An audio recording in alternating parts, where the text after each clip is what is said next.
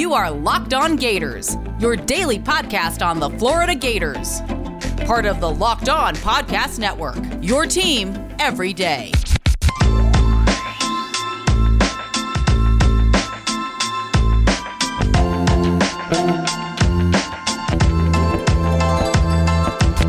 Hello, everybody, and welcome to another episode of Locked On Gators, part of the Locked On Podcast Network, your team every day.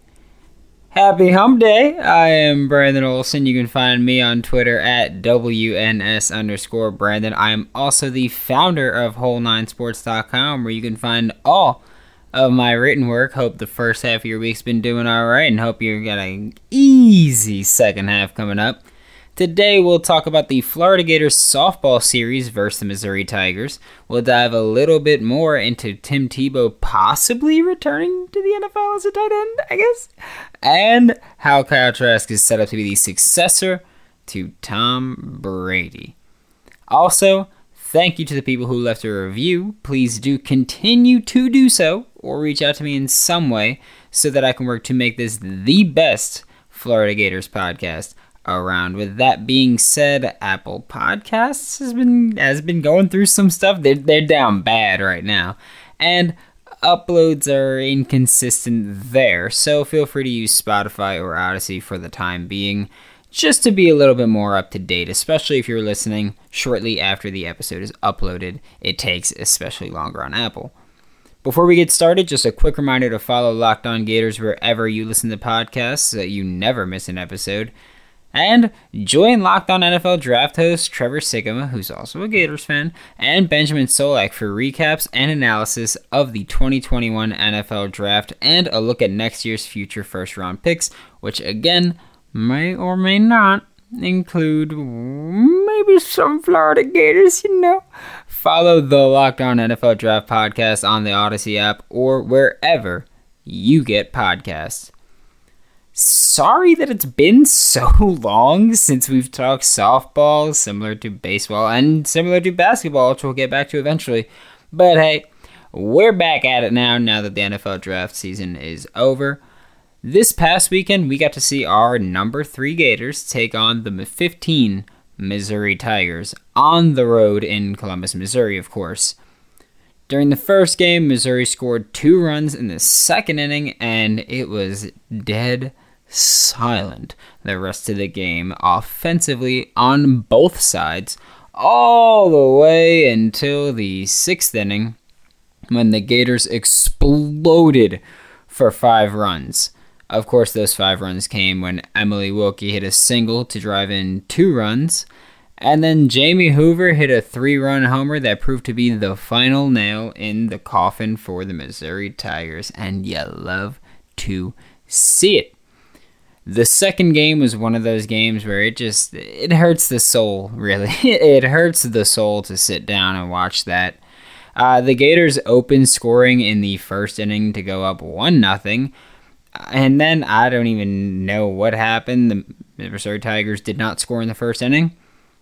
After that, the Missouri Tigers must have drank some Mike's special stuff from Space Jam and just went off, because they scored at least 2 runs in every inning after that, including the second inning where they scored 4 runs. So it was rough. Unfortunately, the game was called after the 5th inning when the score was 10-2 for Missouri. If you don't know, in college softball, the mercy rule is if one team is up by 8 runs or more after the 5th inning or later. So, of course, at that point, Gators got mercied. You hate to see it. It's embarrassing to happen, really. But hey, everyone gets caught eventually. Natalie Luco, who's usually just absolutely dominant on the mound for the Florida Gators, she just couldn't find her rhythm, and she gave up 4 runs. Of course, in that second inning, she gave up 4 runs. She was taken out with only 1 out done, so she went through 1.1 innings pitched, which is less than ideal, I'll say. And then Riley Trilicek and Haley Pittman came in from the bullpen, but unfortunately they couldn't fare much better against the Missouri team that, I mean, simply put, they were just on. That's it. They were just hitting everything. They were in the zone. Then, of course, Game 3 was the tiebreaker. Missouri scored a run in the first and third innings to go up 2-0 early, and it looked like Florida's offense was going to struggle again. And, I mean, really, the Gators did struggle for the huge majority. The Tigers would hold that lead all the way until the top of the 7th inning, and at that point, Hannah Adams decided to let the Tigers know what was good, and it wasn't sweet. And she went yard to left field for a 3-run homer to give the Gators the lead, and eventually the win 3-2. And of course, that means that the Gators got the series win 2-1. We would have loved to see a sweep instead of just splitting it there, but hey, everybody's going to get got, right? As Marshawn Lynch said. Despite winning the series, the Gators did fall 1 spot in their rankings, so now they fell from the number 3 spot nationally to the number 4 spot nationally, and I mean, it's not terrible at this point, of course, but they do only have this weekend series against the 31-17 Texas A&M Aggies before the SEC tournament kicks off, so I mean, we can safely assume that they're going to finish 4th. Hopefully, this weekend they sweep the Aggies, and there's that. But right now they're looking like they're going to be number 4, which is totally fine. It's just not 3, you know? So, of course, they have the Aggies this weekend, 31-17 Aggies, before the SEC tournament kicks off. And luckily, that series against A&M, it's going to be in Gainesville. 1010 is an exclusive collection of 10 creative styles of diamond rings designed by 10 of the most distinctive designers working today. Rings sure to bring joy into her life. Using only diamonds responsibly sourced from Botswana, 10 female design masters have each produced a uniquely beautiful ring, ideal for engagement, Mother's Day, or simply a beautiful conversation piece. They're the perfect way to bring light into her life. They're available now through Mother's Day only on BlueNile.com. Just search the word 10x10. Make sure you spell it out. This collection features high-quality, fine jewelry that will surprise and delight, and it's fairly priced, so you can give her something special and truly meaningful without breaking the bank. The ring from Platt Boutique is amazing. It's so simple and clean, but the vintage details are just incredible. It's a perfect little ring that's so timeless and would make the perfect gift for my girlfriend, at least, especially when I told her I had a Blue Nile read. She was very excited about that one. If you're on the hunt for the perfect unique ring she'll treasure forever, you're definitely going to want to check this out. They won't be around for long, so find them now by searching the words 10x10 on BlueNile.com. You know what you don't need a special occasion to enjoy? Built Bar. Built Bar is the best protein bar on the market. It has 18 delicious flavors, including recent Built Bar champion, Coconut Brownie Chunk. But of course, as always, personally, I'm a cookie dough chunk or peanut butter brownie kind of guy. So if you're looking to eat clean, but you've got a sweet tooth like I most certainly do, had donuts earlier today, so that's fun, that is no longer a problem. Built Bar is your low-calorie, low-sugar, high-protein, and high-fiber solution. You can even enjoy Built Bar if you're keto. Remember to use the promo code LOCKED15 to get 15% off of your next order. That is LOCKED, LOCKED 15 to get 15% off of your next order at BuiltBar.com. Of course, I spoke about this a bit on Friday's episode because the news broke on Thursday afternoon, but it was pretty buried behind, of course, Kadarius Toney and Kyle Pitts being drafted in the first round. So we're going to take another look, and I promised I would do this on Friday. We're going to take another look at Tim Tebow possibly playing tight end in the NFL. If you somehow missed the news because it was on draft day, and if you very rudely did not listen to Friday's episode, Rude. Here it is. Tim Tebow on Thursday, reports came out that he had called Urban Meyer and said, hey, bro, I'll play tight end for you in the NFL if you want that. Like, I'll change positions now that you're here. And he apparently worked out as a tight end. Nothing has really come from them since, but you never know. It's been a very busy week, so who knows. But I'm going to just take a look at this again, and we're going to have a little fun with it too. It came out today that Urban Meyer supposedly still feels as though Tim Tebow could help this offense, and a Jaguars executive was like, if Urban Meyer thinks Tim can help, then we're going to do whatever we can to get Tim, because, of course, the head coach wants someone.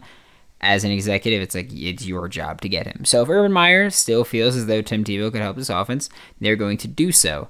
It's also important to note that following the draft, Urban Meyer said that he wants to continue addressing the tight end position.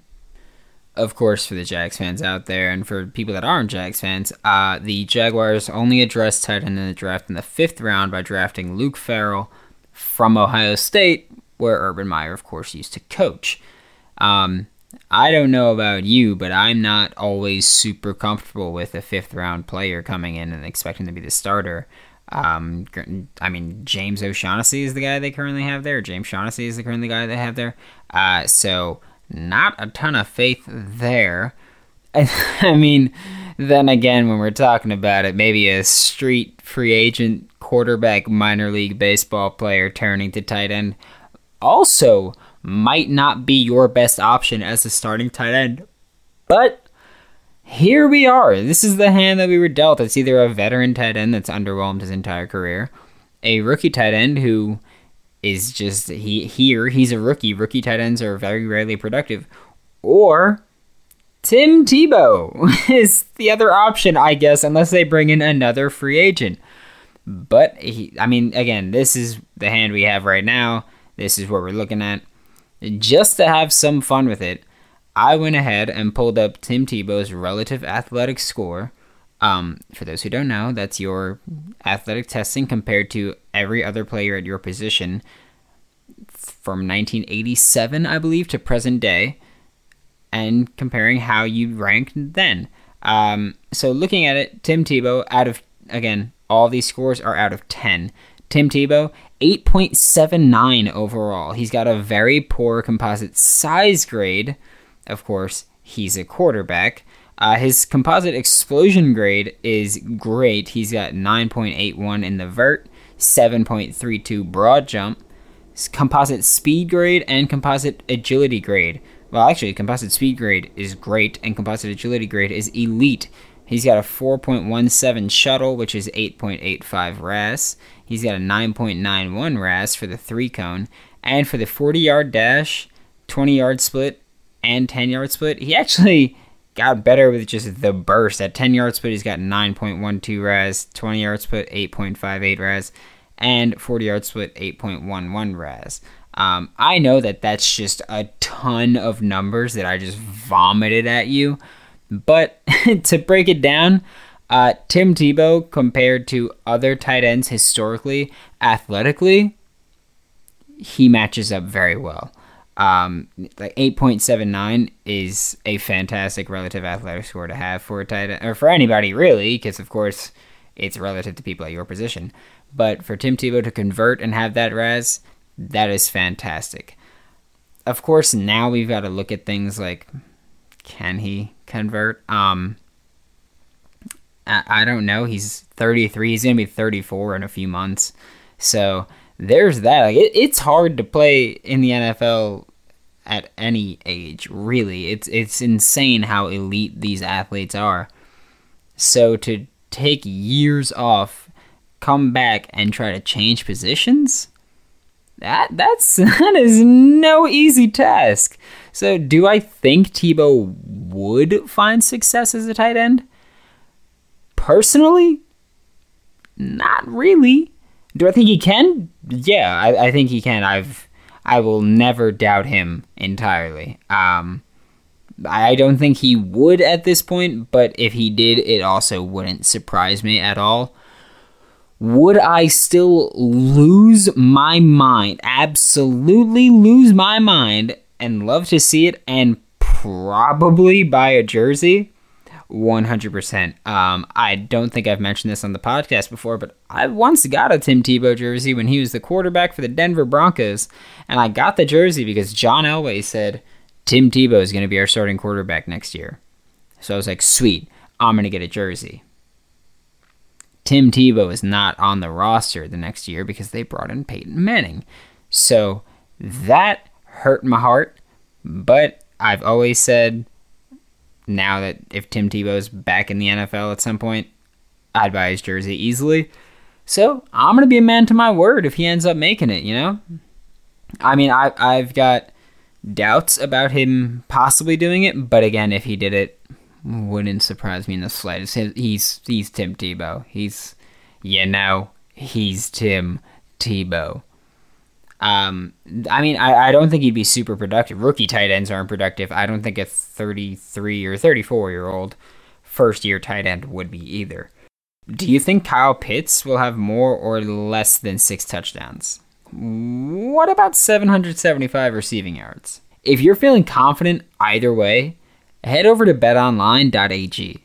BetOnline is the fastest and easiest way to bet on all of your sports action. BetOnline even covers award shows, TV shows, and reality TV. With real-time updated odds and props on almost anything you can imagine, it's the best way to place your bets, and it's 100% free to sign up.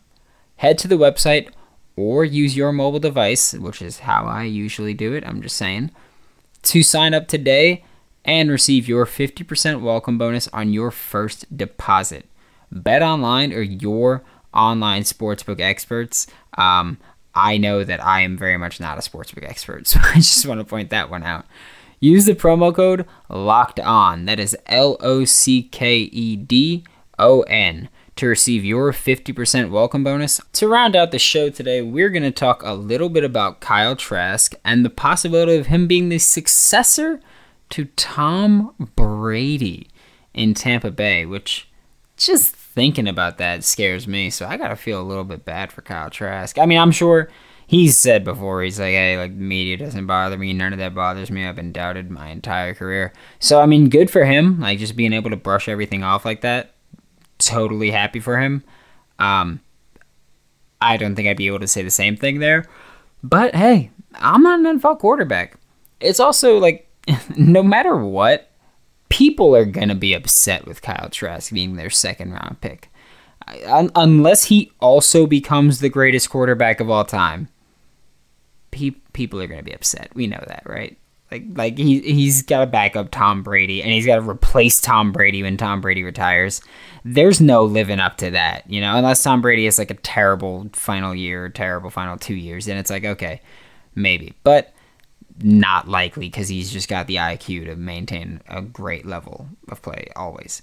The roster currently in Tampa Bay is built for short-term and long-term success, both offensively and defensively. Like, it's going to change. There's going to be a lot of offensive turnover, although there wasn't this past offseason, but you can't maintain that, okay? Like, there's going to be a lot of change just throughout, and I mean, you got to just trust the front office and the coaching staff to be able to continue to put the best guys on the field that they possibly can and the best that they can afford. So this defense, I'd say, is in a little bit worse shape than the offense, just because the defense is older throughout, of course, because no one's older than Tom Brady there.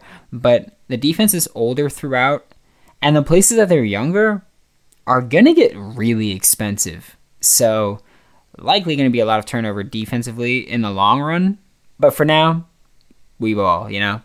Offensively, I do think that we'll see guys like Mike Evans leave in maybe 2 years. I don't think Chris Godwin's ever leaving the Bucs, or at least not anytime soon. Scotty Miller, the same thing, not leaving anytime soon. O.J. Howard, I think, is going to stay there. So it's you've got your core guys, the offensive line, the young guys. I like them a lot. Or not even just the young guys. I like this offensive line a lot. So you've got that set up for you. That's something that Kyle Trask will need, a good offensive line, because he doesn't have a ton of mobility, as we all know. So he's going to need that. The front office, when they first took over in Tampa Bay, they got off to a pretty shaky start, and I thought Jason Licht might be on his way out, but they finally found their groove. And I get that a lot of people are like, oh, well, of course they found their groove. They got Tom Brady, and he brought Gronk. They set up a roster that was intriguing enough for Tom Brady to be like, hey, first of all, I could win there, and second of all, I can leave New England, which is something that we never thought we'd see.